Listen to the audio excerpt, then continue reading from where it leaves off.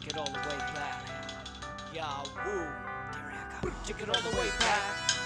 Take it all the way back. Yeah, woo. Take it all the way back. Where it started. Take it all the way back.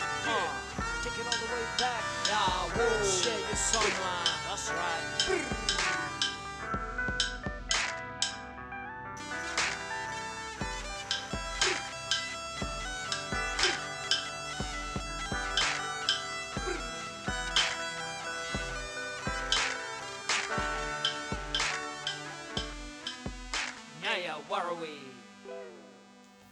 Ya Mamalia, welcome to Sober Life, a podcast that delves into people's lived journeys from merely surviving through to thriving.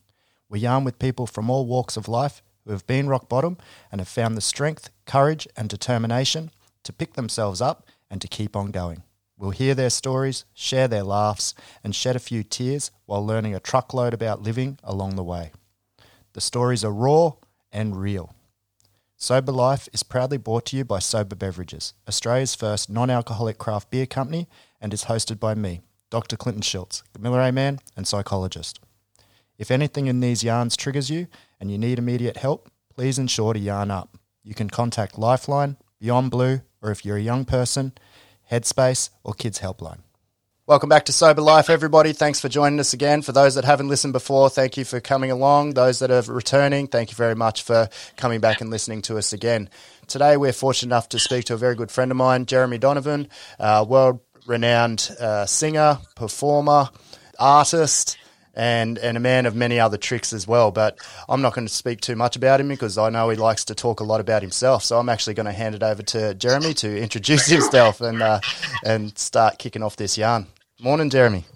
Thank you, brother, and to all the listeners. Thank you. It's a pleasure to be on the podcast this morning with my good brother and good friend. I'm a really proud Gulka Yalanji man and Western Yalanji man. We're Nyugu people from the western part of the Yalanji region, but now I'm living up here in the East Kimberley, up on Miron country, and it's an honour to be, I guess, sharing this space with you, Clinton, on the podcast, on the Sober Life podcast. So thanks for having me. It's an absolute pleasure.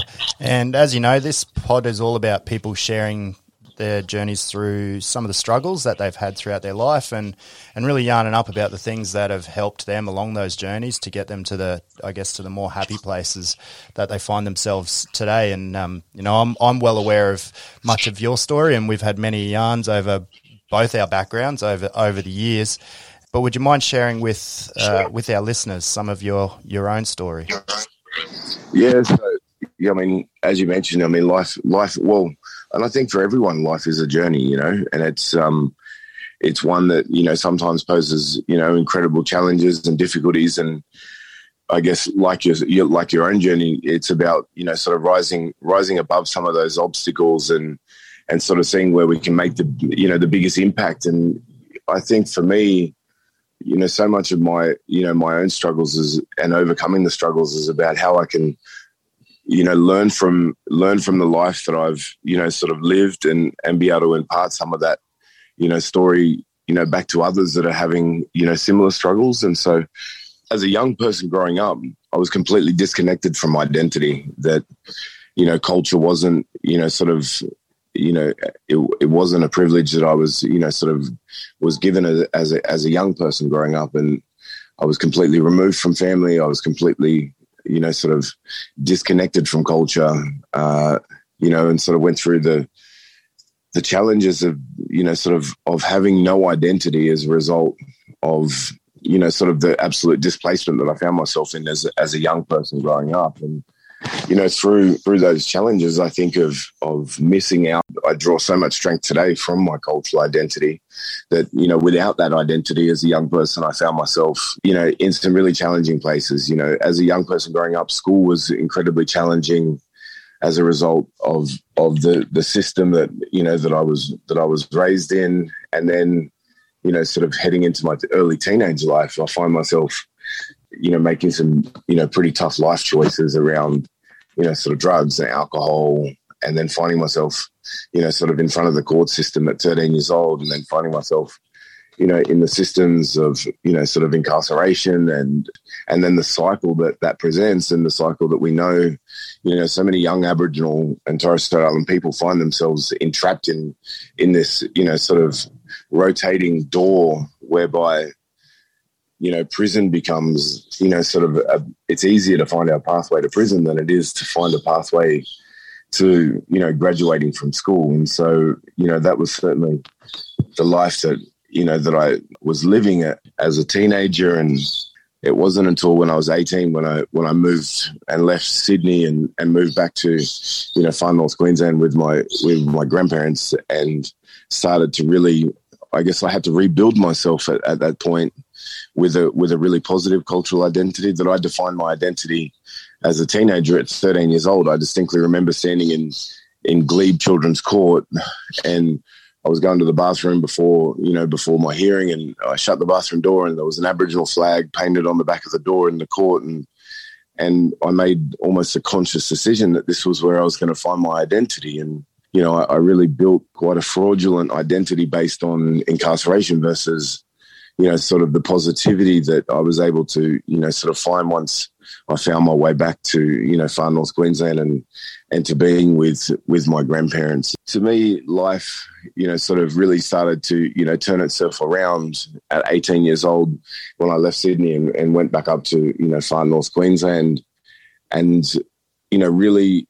cemented an understanding of, or begin to cement or build the foundations of what identity meant to me. And I certainly know that I wouldn't have been able to do that without the strengths of the old people that I had around me, that they were so critical to really allowing me to begin a healing process of, sort of healing through the grief and the trauma that, that I'd been part of, that I'd experienced as a young child. And then also as, in my early teens, that I didn't realize the impacts I had. Well, I don't think anyone, sort of understands the impacts of trauma, sort of in your adolescence.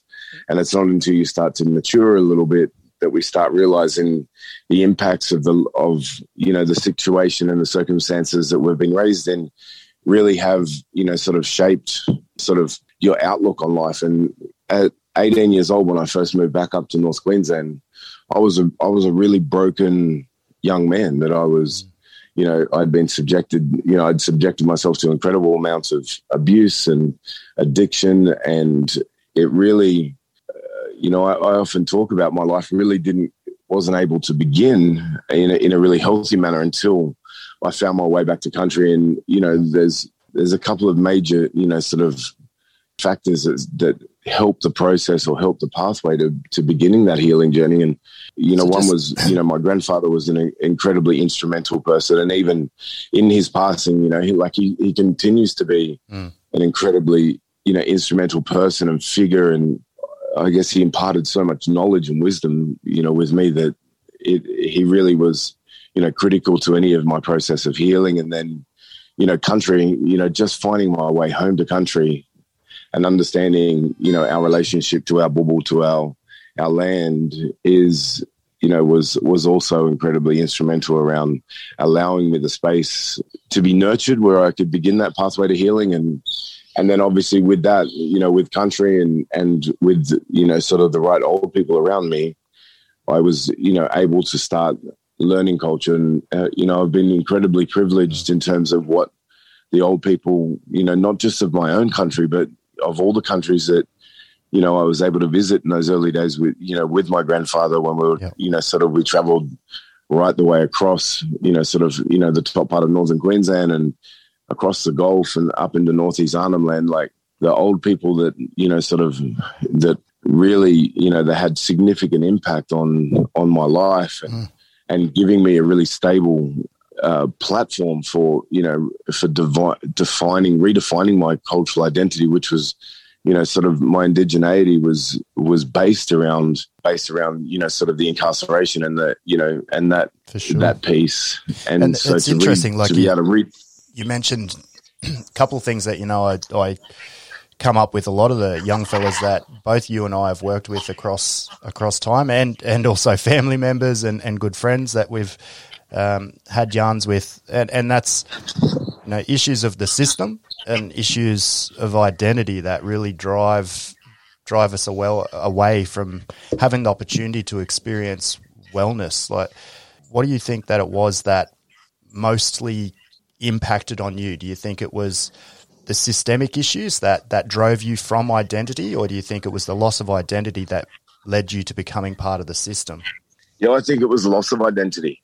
Yeah. Because sort of the life that I was growing up in there was no identity. And so as a young person that, sort of was disconnected from family, you find yourself trying to define an identity. And we define our identities by the people that, we associate and we hang around. And if, and unfortunately, like anything that, when you have a really broken, perspective of the world and a broken outlook on the world, you find yourself gravitating to other people who come from similar walks of life. And so, and in that, you find yourself, I guess, circled by other people that are making the same, sort of toxic life choices, and you find yourself part of the system. But I mean, there's no doubt that once you're entrapped in that system, that, sort of the racial policies of our country that we know still exists when it comes to incarceration of Aboriginal and Torres Strait Island people, for sure, further ingrain that powerlessness and the pain. It perpetuates pain. Yep. And, sort of even in those, in the environment of incarceration, there's no consideration for human repair. And there's no opportunity to learn a positive identity when you're as part of that system either. No, absolutely not. And there's also there's no capacity to dream when there's walls all around you. And in that, in those places, people are not there inspiring you to dream, to try and, make, to have a different outlook. Is that you almost feel like that your life has been scripted, that this is what life is going to be like. And I know that I speak, from a place of incredible privilege, because I'm one of the lucky people who made it out of that system. And I think back, the people that, I was, knocking about with as a, sort of in 13, 14, 15, 16, 17, 18, unfortunately, not a lot of those brothers are around today. Yeah. They've either, sort of been, they're entrapped in the system still, or unfortunately they've passed away as a result of, sort of the complexities of trauma that come from that life. And so now I've got my opinions on where we've shifted over the years, but I'd be really interested to hear from you as somebody who's been through the system, but also now still works with people who are stuck in that cycle. Do you think we've shifted very far in the 20 years since we've grown up? Listen, I wish to say that we're advanced, but earlier on in the year, I think it was back in June or July, I was at a child protection conference, and it hasn't changed. They're still talking about, sort of where things are going wrong. We can articulate a pathway of exactly, what didn't work, and yet we're still repeating it and still continuing to try and, to do things the same way that they were doing them 30, 40 years ago. Definitely. And in terms of the prison system, we're not advancing. We haven't, you only have to look at the difference between, sort of how, places like Scandinavia, with their prison system, where I think they have a 7% recidivism rate, where we have a 76% recidivism rate. It's, the truth around that is that over in those prison systems over in Scandinavia, they invest into human rehabilitation and human repair and healing. And it seems like our prison system seems to keep, investing into despair. Yeah, we're stuck in this 200-year-old punitive system that is just about punishment rather than actual rehabilitation. Exactly. Once you go to jail, that should be the punishment. But once you're in jail, it should be based around rehabilitation of the individual. And it doesn't, our systems don't, our system and even our society to some extent doesn't give us the ability to repair once we have made those, mistakes. And, even to the point, where our criminal records and our criminal history, it still places you in a position where you are forever judged based on, life choices that you've made. When you're applying for jobs, you have to declare up front that, do you have a criminal record? Do you have all these things? And I understand it, as an element of safety to some pathways of work. But what it does is that it locks a lot of good people out of delivering services to people that are making the similar life choices. Yeah, for sure. And, it's like I've been working with this young fella, he's 25 this year, and I've been working with him since he was 17, and he literally went straight from juvie into maximum security and has pretty much spent his entire adulthood in maximum security. He got out for a couple of months, was given no support at all from the system, basically as a mechanism just to ensure that he fucked up and they could lock him back up. Now, he's not going to be one of the lucky ones. I really fear that, I'll never get to see this young man outside of those walls and to get to see him prosper, and he's very much had a pathway like you. He came through child safety, he experienced a whole bunch of abuse, went straight into juvie, then went straight into the big house. But as you said, you're one of the lucky ones. That's not the ordinary, is it? No, it's not the ordinary. It's not the norm, And I guess this way, I take, so much pride, and even it makes me emotional because I care so much about trying to help I care so much about trying to help other people, find a pathway out of the place based on the pathway that helped me. Yeah. And because, and the emotions that come up now are based around the fact that there were a lot of good young kids with me around that we just didn't have anything. Yeah, there was no safety. There was no ability to build, a platform for positivity in terms of, the things that we thrived on were not the things that were going to give us life skills, to live a prosperous life. And so we weren't bad kids. We just lost. We were lost in a society and trying to, unfortunately tried to define an identity for ourselves that was based on, further, perpetuating, sort of pain. And, but you can't understand that at that age, that you don't understand, sort of that every time you walk through a traumatic experience. And, the things that we saw, like I witnessed someone being murdered at, 14 years old, that those things don't leave you, definitely. and still today at 41 years old, it still has its effects. Yep. And even in, sort of the life that I live today, and you very much well experienced this with me, Clinton, is that you saw me, in a point where I was able to, rise to incredible success through my music, through my art, through my performance, through the public speaking, to achieve, incredible heights in terms of, sort of being recognized as one of the most influential public speakers in the country, to, producing artworks for Nescafe and for David Jones and for Officeworks, to, when I was the CEO of Generation One, is that you saw me, sort of. We'll get to that part of your journey soon, brother. Don't worry about that. You saw me in those places, but then you saw the fall that came from, which came from, the depression. It came from finding myself in an environment where I felt underappreciated and I didn't feel like there was anyone, sort of really loving me, like really giving me love. And I found myself, falling back down that cycle of, sort of into a state of abuse again. Yeah, and it's something that and it came up in one of the other yarns that I've had on this podcast, when you've experienced rejection, you become more sensitive to rejection because at the end of the day, we just want acceptance and love. Yeah. And when you've experienced so much fucking rejection throughout your life, you're going to become sensitive. Just the same as if you've experienced a fuckload of discrimination throughout your life. Yes, you're going to become sensitive to that because it's actually a protective mechanism. Sensitivity is there to help protect us from overexposure to these things that we know damage our well-being.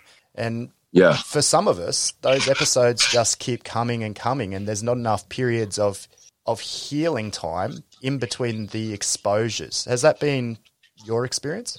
Yeah, it certainly has been my experience, but it also has been, one of the other things is because I, sort of built this, sort of platform of success around the music and the art, the healing work, the public speaking, people knew my story, right? And so that, oh, well, look, he's come so far, he's so strong, he's so resilient, but people didn't realize that I was going to be subjected to. And they expect you to be on that level all the time then, eh? All the time. And they don't realize that we crash and burn as well, is that like every time I stood on stage and told my dog's yelling at me. Every time I stood on stage that, and told my story, that you give a part of yourself away that hurts. And, there were times where I'd jump in my car after delivering a keynote and, I wouldn't be able to drive the car for an hour. And, because the emotions that, because you walk that path of your own vulnerability. And the one thing that I've come to realize is that if you're not getting replenished, like if you're not receiving, the love back for the love that you give, you find yourself empty. And in that time is, in those states of emptiness is where really, where I found myself, facing, the incredible demons of depression again. And, as a result, made some pretty shitty life decisions.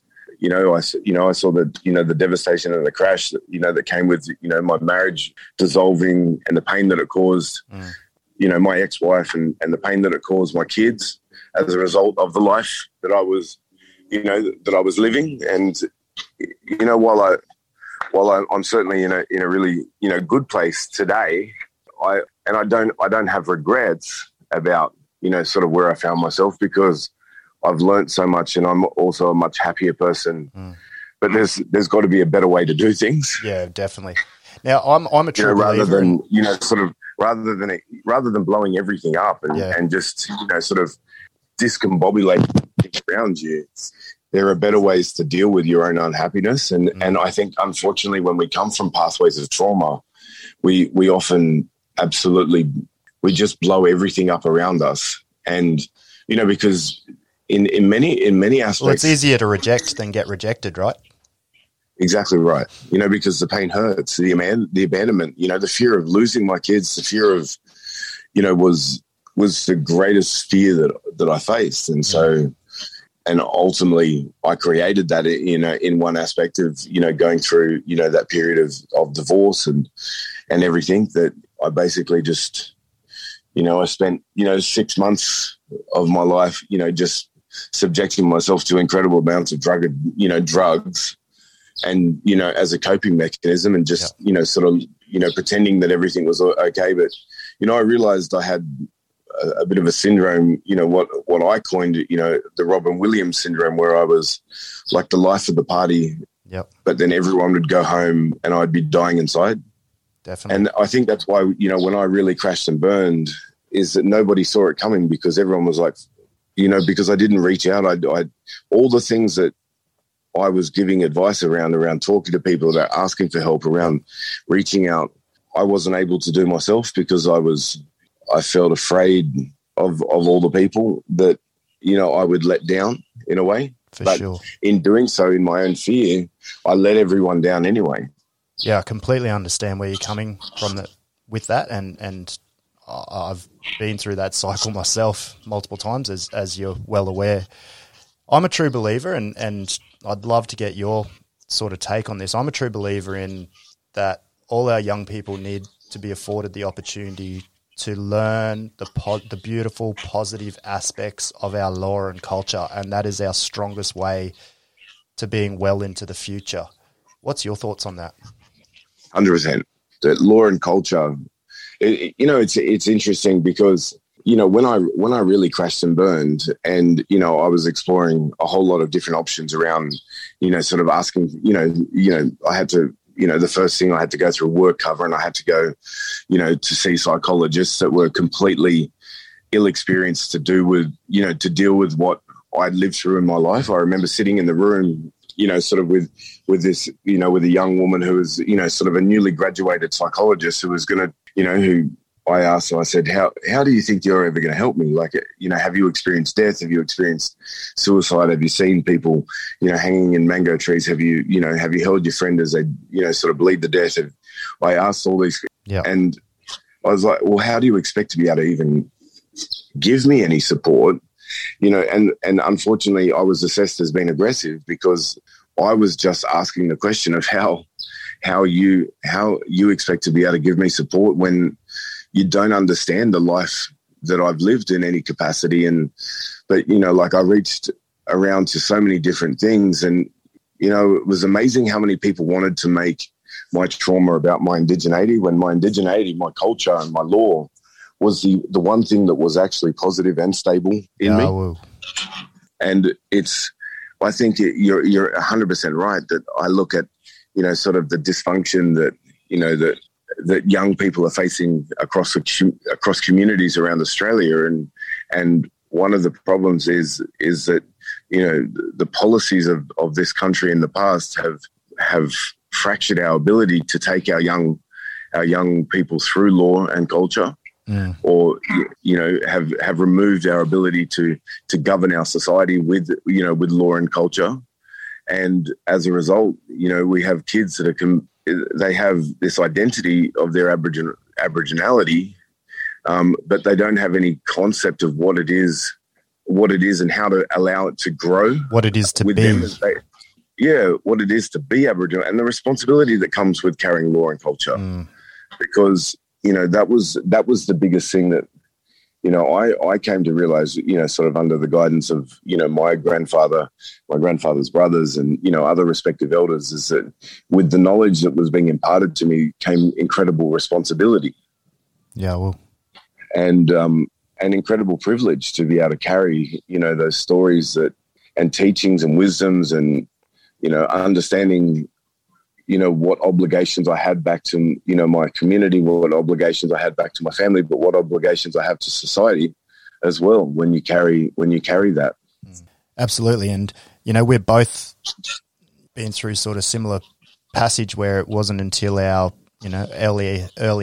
late teens, early adulthood, where we've had the opportunity to sort of reconnect at that deeper level with who we are as our actual peoples, for me, Gamilaraay, and for you, Kuku Yalanji. And it seems that for both of us, that's been one of the most protective things for getting us back on track and really making the difference between both of us being privileged positions and able to have professional, careers now rather than be in jail, to be honest. Yeah, absolutely. There's no question about it. Is that, without culture, without, the things that come with culture. So the music, my music, my artwork, my music and my art is my healing, but it's also been an incredible platform for me to be able to, to see the world and to travel the world and, perform in some of the most incredible places and, have my artwork on, the walls of, sort of, well-regarded and respected institutions that, that my culture and the law that, sort of my old people gave me is the thing that I need to be able to use as much as possible when I do find myself falling down. I mean, you're registered with Sotheby's, aren't you? Yeah, I am. So no, that's no little feat. That's a massive achievement as an artist to be recognised at that level. Yeah, and, I'm privileged, like the two pieces of artwork that I created for Barangaroo down in Sydney are, two of the largest individual pieces of Aboriginal artwork in the world. One's 14 metres and the other one's 13.6 metres long. That they're incredibly, these are pieces of artwork that are stories that were, sort of taught to me by my grandfather and old people, and now are on the walls of these, buildings that will, who knows how long they'll live for. My artwork is, it's, even, moving up to, the East Kimberley at the beginning of this year, and, sort of my artwork continues to be collected and bought from people around the world. And it's, it is my way of keeping healthy to paint. And it's also, to me, I reflect back on it now and I recognize it after, sort of the rises, the falls. I realize that, when I'm painting, it's actually a symbol of happiness. And so I know that I'm in a really good space. And when I'm not painting, it's, it's often a reflection that, something inside me is not quite right. And so, now I've got enough, now I've become conscious enough of that, that when I'm in a really happy place, I'm drawn to constantly paint, and since I've been up here in the East Kimberley, I've been consistently painting, I might, once I finish a painting, I might stop for, a week or two because you fatigue. One thing I've found with, sort of the focus and I guess the amount of intent that I put into my artwork is that I fatigue. I'm also working with, with the Mirror Corporation, in the native title body and, then coming home and painting for 4 hours every day. So I'm conscious of, fatiguing myself, but my artwork is truly a symbol of happiness. And so when I'm painting, I know I'm happy. And if I go for large periods of time where I'm not painting, I stop and check with myself. I was like, what's going on? Where's my imbalance? And what do I need to do to get back on track? And so I think, one of the parts of, the resilience that, people like yourself and me, we carry is that we've gotten foresight from our own trauma to now go, well, what makes us happy? What is happiness? And how do we, if we find ourselves, treading down a path of sort of, I guess, the cyclones of trauma, we can stop, we can realign ourselves. And we also have good people, now that we also know who are the right people to talk to, I certainly know, brother, that I would pick up the phone to someone like yourself, as a brother and just say, just give me a headspace check, to where I'm at. And I think that's the important thing. And I really think that's a really important thing for us as Aboriginal men is who are the people that we can turn to and ask for help or just have a yarn with that really, that is, because the dysfunctions of our society have seen, so many of our men only open up or talk when alcohol or drugs are involved.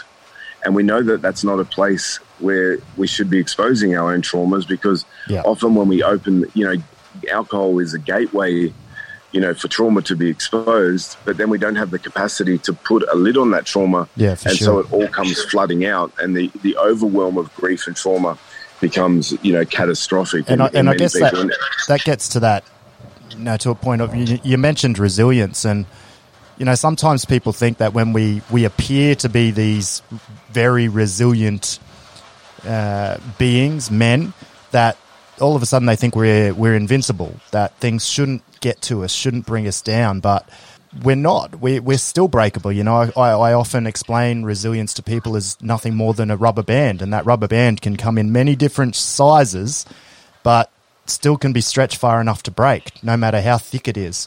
So it's important that people do recognise that things will still get to you, that you still do need to look out for your own well-being so you can be the best for others, despite how resilient others may be perceiving that you actually are. Like you were saying, you've got to take time to actually consider how much of my energy am I putting into work and then coming home and painting. Like if you just do that constantly, you end up burning out. And I think you probably more than anybody else know what burnout can lead to. You've had some pretty incredible episodes of burnout and work fatigue.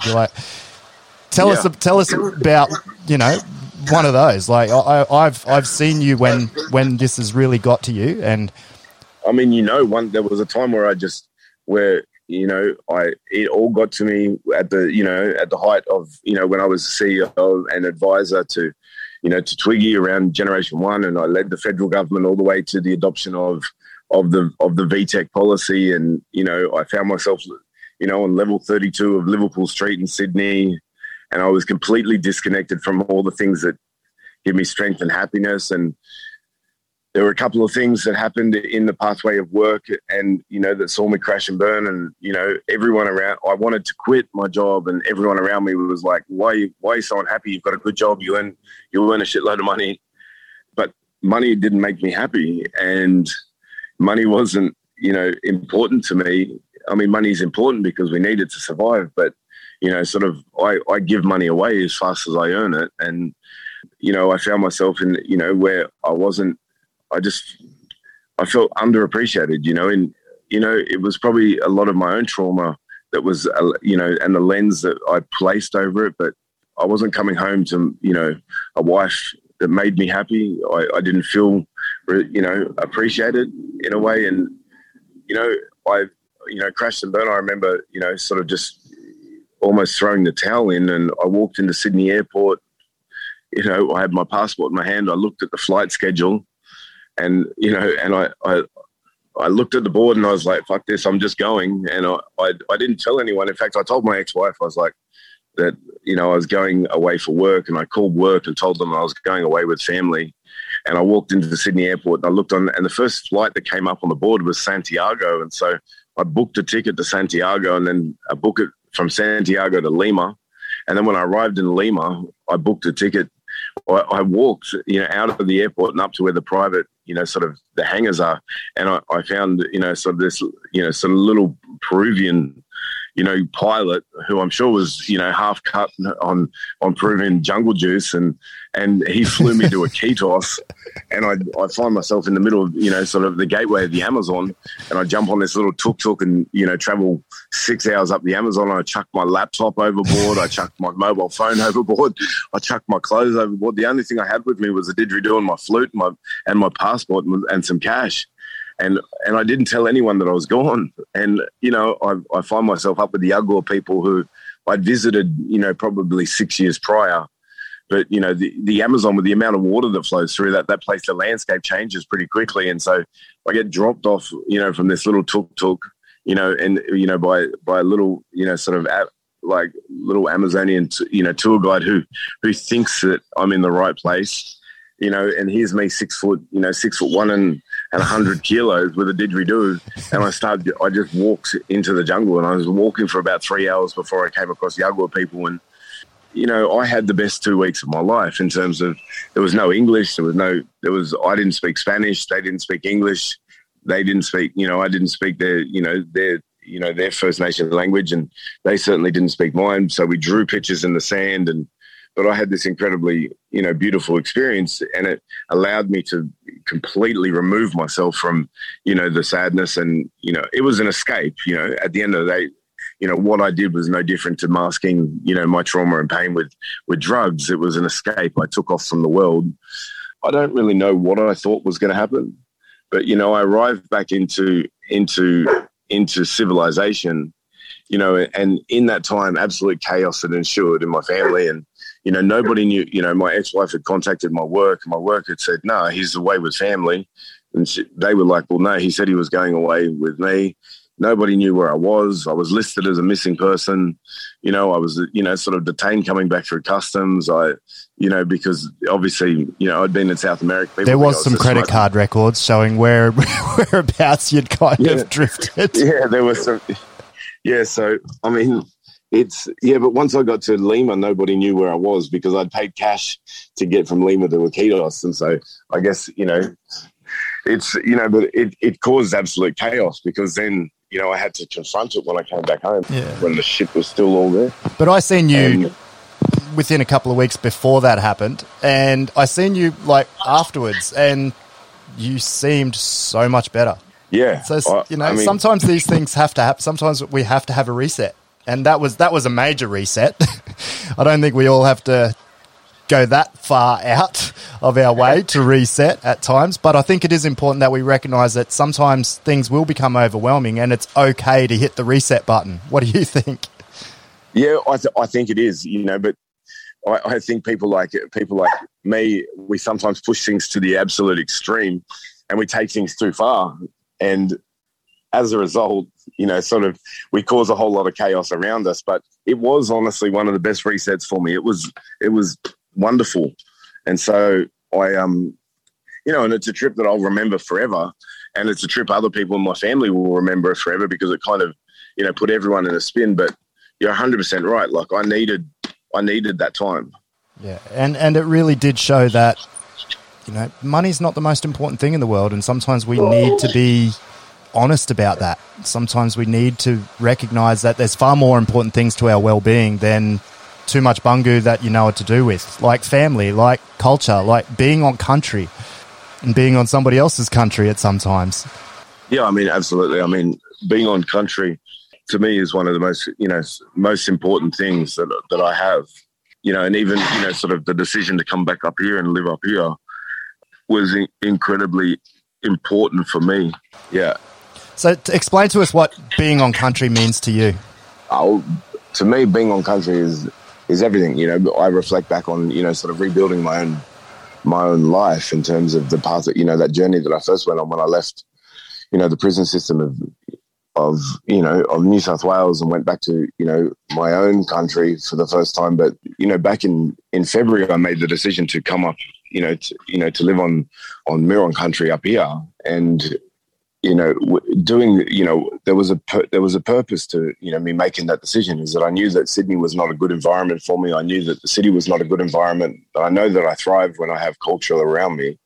And so, I made the decision to come up, to the East Kimberley, and it's been one of the most healing parts of, sort of my own personal journey in life, because, I took myself out of the city and came to an environment that was, incredibly, it's incredibly rich in terms of country and landscape. And it gives me the ability to, at any point I can, I work on country today. I live on country, and that's when I'm thriving, and it's, it influences my artwork. It influences everything. And you are Kuku-Yalanji, and I've got really strong connections with Kuku-Yalanji through both yourself and also uncle that, I've been fortunate enough to get mentored through, and is your actual uncle, being Mooks, and yep. Also my wife being born up in that area. What's Kuku-Yalanji mean to you? The rainforest, that's our madja, that's our boss, and it is hard, it's hard when I find myself on the East Kimberley, pretty much as far away from, on the absolute opposite side of the country. And especially with the border, exchanges, it hasn't allowed me to go home, because going home to country was, something that I always did to help build my, sort of build my own strength and my own, sort of connection. And I think one of the challenges that we find ourselves in this day and age where the COVID restrictions have, put incredible, restrictions on us, is that, just as an Aboriginal man who's incredibly connected to country, and how important that rainforest and that landscape is to me, but I'm simply not allowed to go home at the moment. Yeah, I've got the same situation. I'm Gamilaraay, and most of my country lays in what is now known as New South Wales, and I can't even skip over the bridge at Goondiwindi to go over onto country. Yeah.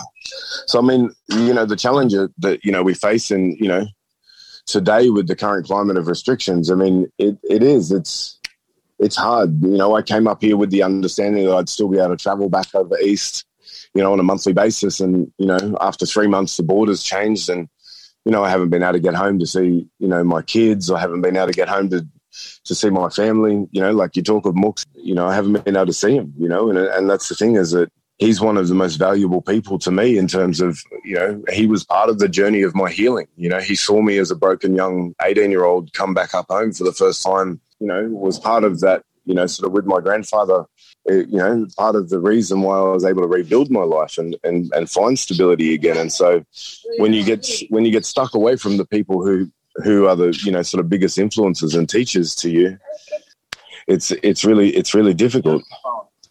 And just going back to Mooks, not only is he family, he's an incredibly gifted healer as well.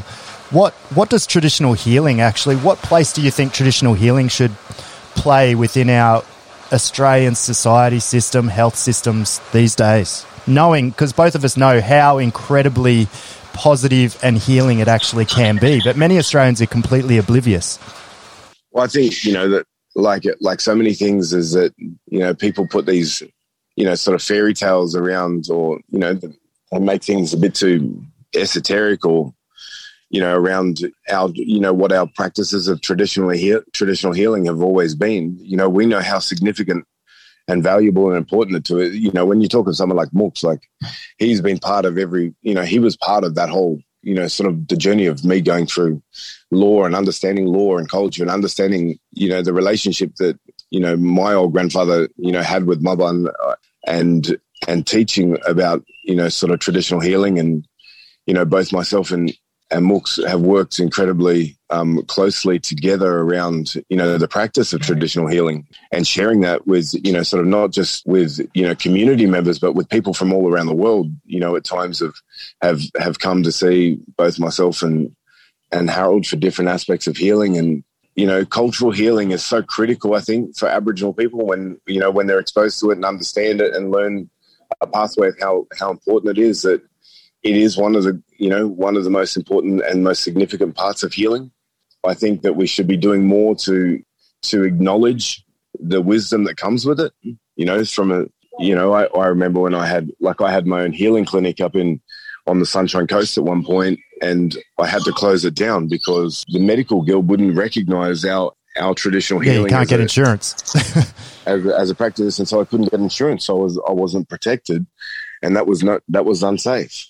And that's the situation we're still seeing today. There's some places in Australia, so South Australia is doing a much better role at incorporating traditional healing into the mainstream sort of health setting. But there's many areas, particularly here in Queensland, where we know we've got some really powerful, knowledgeable healers still in the state, but our system completely ignores the value of that form of healing, not just for us as Aboriginal peoples, but I think it also ignores that it can be of value to all Australians, and that people would actually be quite embracing of that.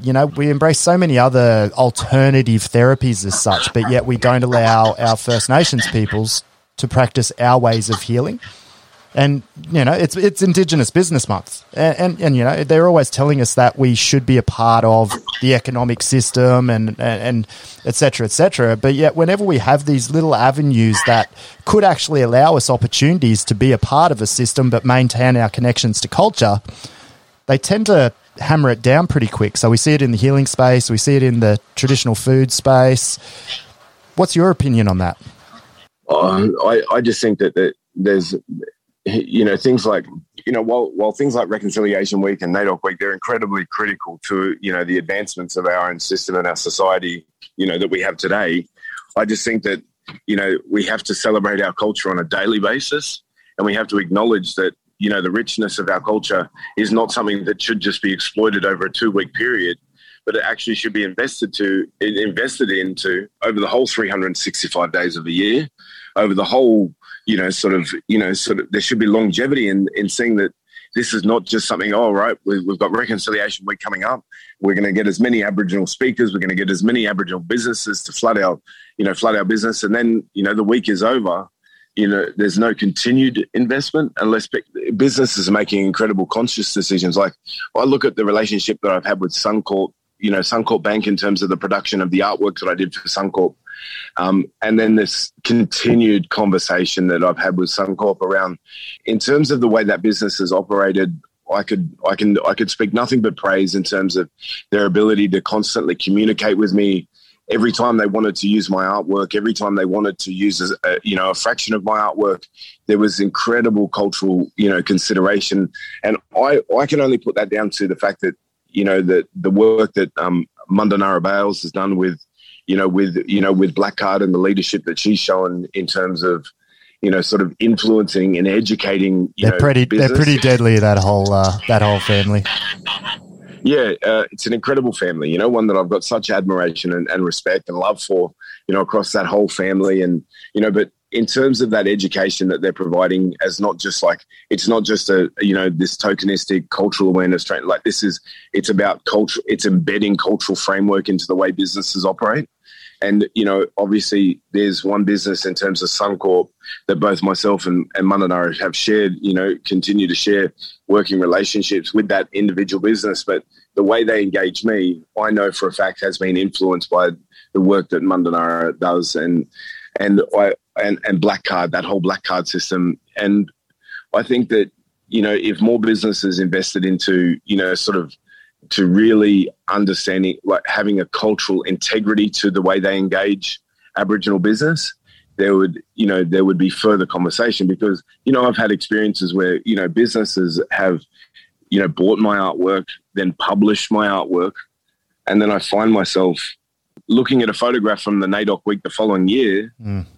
And there's one of my paintings that's been, sort of printed and blown up and spread across a wall, and there's been no cultural engagement around, are we allowed to even do that? Yeah, not even a conversation.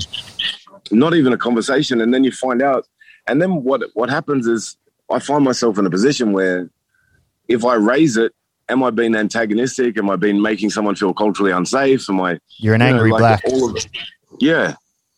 And so, those things are, where I realize that we need to have more significant, sort of cultural engagement and real integrity around the way they engage Aboriginal business. Absolutely. And, you know how we run our business here at Sober, and it's all run off the positive principles that come from my law, from my Diriyah Gamel, and I actually think if mainstream business allowed us to share our ways of knowing and being with them more, they'd actually see that our ways of doing business is just good business because it's actually about beyond the self and actually about looking after others in place. Sense. Yeah. Exactly right. And it can still be profitable. Exactly right. And there's nothing wrong with being profitable. That's the thing, is we should celebrate profitability in terms of, our Aboriginal business, because we deserve to prosper in this society. That doesn't mean we're entitled to prosper. It means that we deserve to prosper where we succeed. And we're far more likely to spread the love around as well. 100%. Our families are pretty big, and extended, and we have to, and that has to have a big reach. So one of the things that we're actually doing here at the moment, and I don't usually give plugs to Sober on here, but I will in this instance because I'm talking to you and you are Cookie Yulungi, and what we're actually doing in this month is every carton of our lemon aspen pilsner that we sell, we're donating 10% of that to Half Cut Org, and then Half Cut Org will use that money to buy back Cookie Yulungi country, so that it can be gifted back. So we're so stoked to be able to partner with them and be a part of such a wonderful initiative. It did end up with me having to shave half my head off a few weeks ago. I saw that. Yeah, it was pretty rank. But you can't fix ugly anyway, brothers. But as I said, it's a place that I'm very passionate about because of the connections that I have with both people and the place. And so I feel very privileged that we have the opportunity in our very little way to be able to assist caring for that country. And I think that's a place that, again, business can learn from us, that we as businesses, we have a responsibility to actually care for this country and all country now that it's being shared by so many different peoples. And I think the more of us that actually took on that responsibility, the far better world we'd be living in.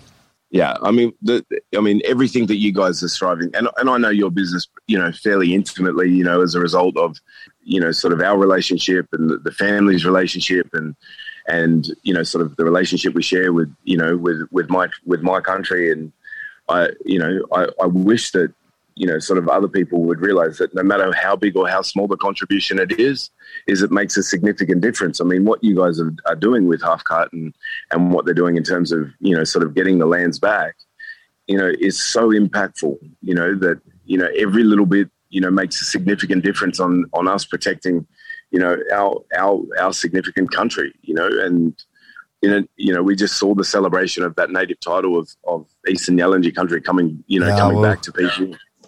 And it just was, it's an incredible opportunity for us to continue, what has always happened in terms of the maintaining and the protecting of our lands.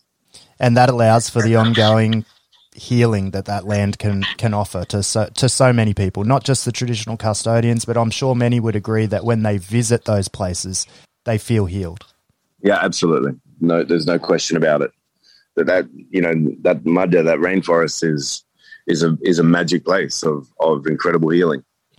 But, all country has its, when country is protected, and I'm looking at the landscape of, the East Kimberley, and, I'm privileged. I walk out my front door and I see these incredible, sort of red rocks. I'm surrounded by it. And, it's just healing for me to see country every day. And, in reflection to, where I found myself on, level 32 of, stuck in a concrete jungle, like this to me, I now understand is what I need for the best life, that I can live my best life.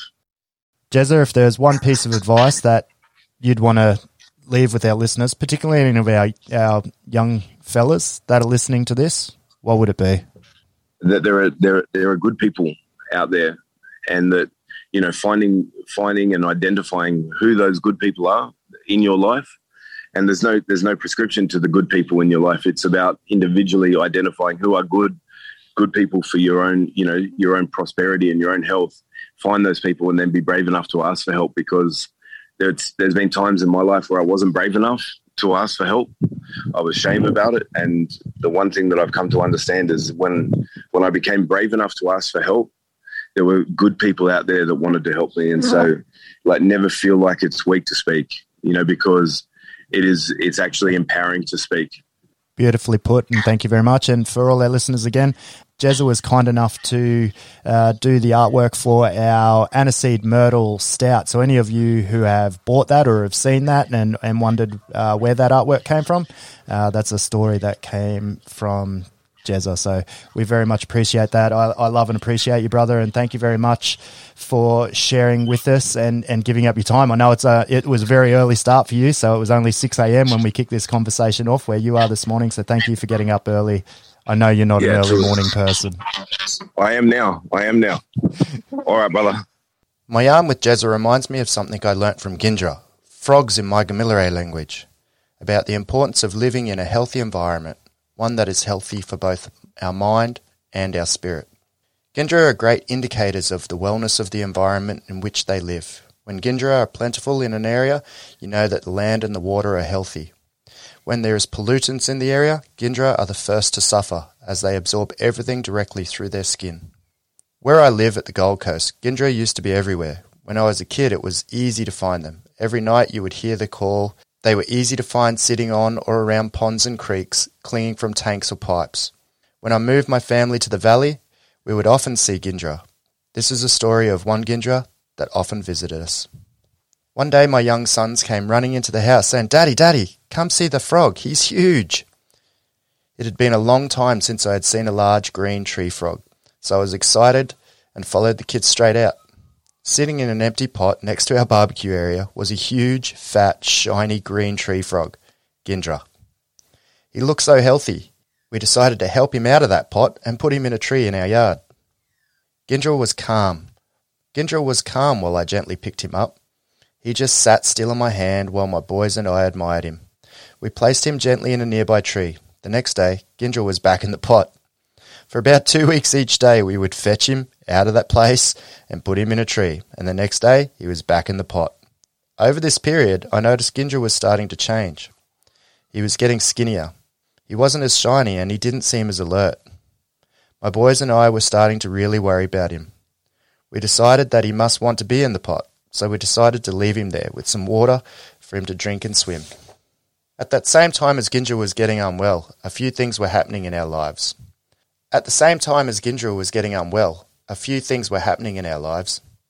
We were renovating and the environment was disarray. The stress of renovating a house while trying to live and work there is extremely high. I was also having difficulties at my workplace and I wasn't coping well. I was drinking heavily and I had very limited patience. I also had little enthusiasm for exercise. So not only was our surrounding environment not the best, but the environment that I was creating in my mind and body, that my spirit had to live in, was fairly rotten as well. People were noticing and commenting on me, not looking my best and being constantly cynical. Gindra was reflecting the ill health that was going on around us. Looking back on it, I think Gindra was coming back every day to help me realise how sick I was, and that I was passing that on to others. Coincidentally, the same day Gindra disappeared for good, I decided I wouldn't drink in front of the kids anymore, and I put plans in place to leave my toxic workplace. The message we can take from Jeremy's journey is similar. He was living in an environment that was not healthy for him, but he felt people were pressuring him to remain despite it becoming more toxic. This led to Jeremy becoming unwell, mentally, physically and spiritually, to feeling like he was disconnected from his culture, but he kept returning to that same environment every day. He finally passed the point at which his resilience would not let him get through another day in that toxic environment, and he fled. Exactly like Gindra, we are completely reliant on the environment around us. We attempt to control the environment around us, but often much of our environment is out of our control. What we do have control over is to stay or go. Sometimes we need to decide to leave the environment for our own well-being. Sometimes we make the decision to stay and battle on hoping for better. Like that Gindra, Jeremy absorbed all the toxicity around him.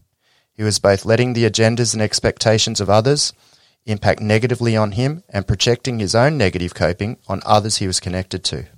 This had a flow-on effect to his personal life, his family and home and workplace. Things quickly fell apart. Workplaces are environments that we exist in for good periods of our lives. When our workplace doesn't meet our expectations or don't match our values, we start to perceive and experience the workplace as polluted and toxic. Often we force ourselves to stay in these environments despite knowing they are no good for us. We absorb this toxicity and allow it to make us unwell. Being uncomfortable with our own disease, we project this towards others, further adding to the toxicity of the environment. For me personally, I stayed in a toxic workplace environment as long as I could withstand it, but it made me sick. I had to learn and accept that it was okay to let go of that space, that I was no lesser for doing so, but could easily become lesser by denying myself the right to do so. Jeremy had the opportunity to learn multiple times throughout his life that he is well when he is connected to nature and disconnected from the chaos of city life. He learnt this at age 18 when returning home to country. He learnt this again during his escape to the Amazon, but for a time he had forgotten to apply these lessons to his everyday life. It is awesome to hear Jeremy yarn about the healing he has felt again since moving back remote, and I think there is a lot we can learn from his journey in this space. Thank you, my brother.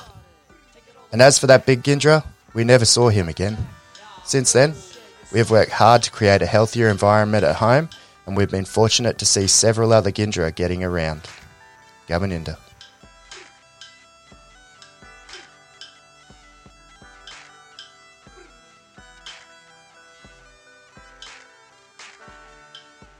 Naya Warawi.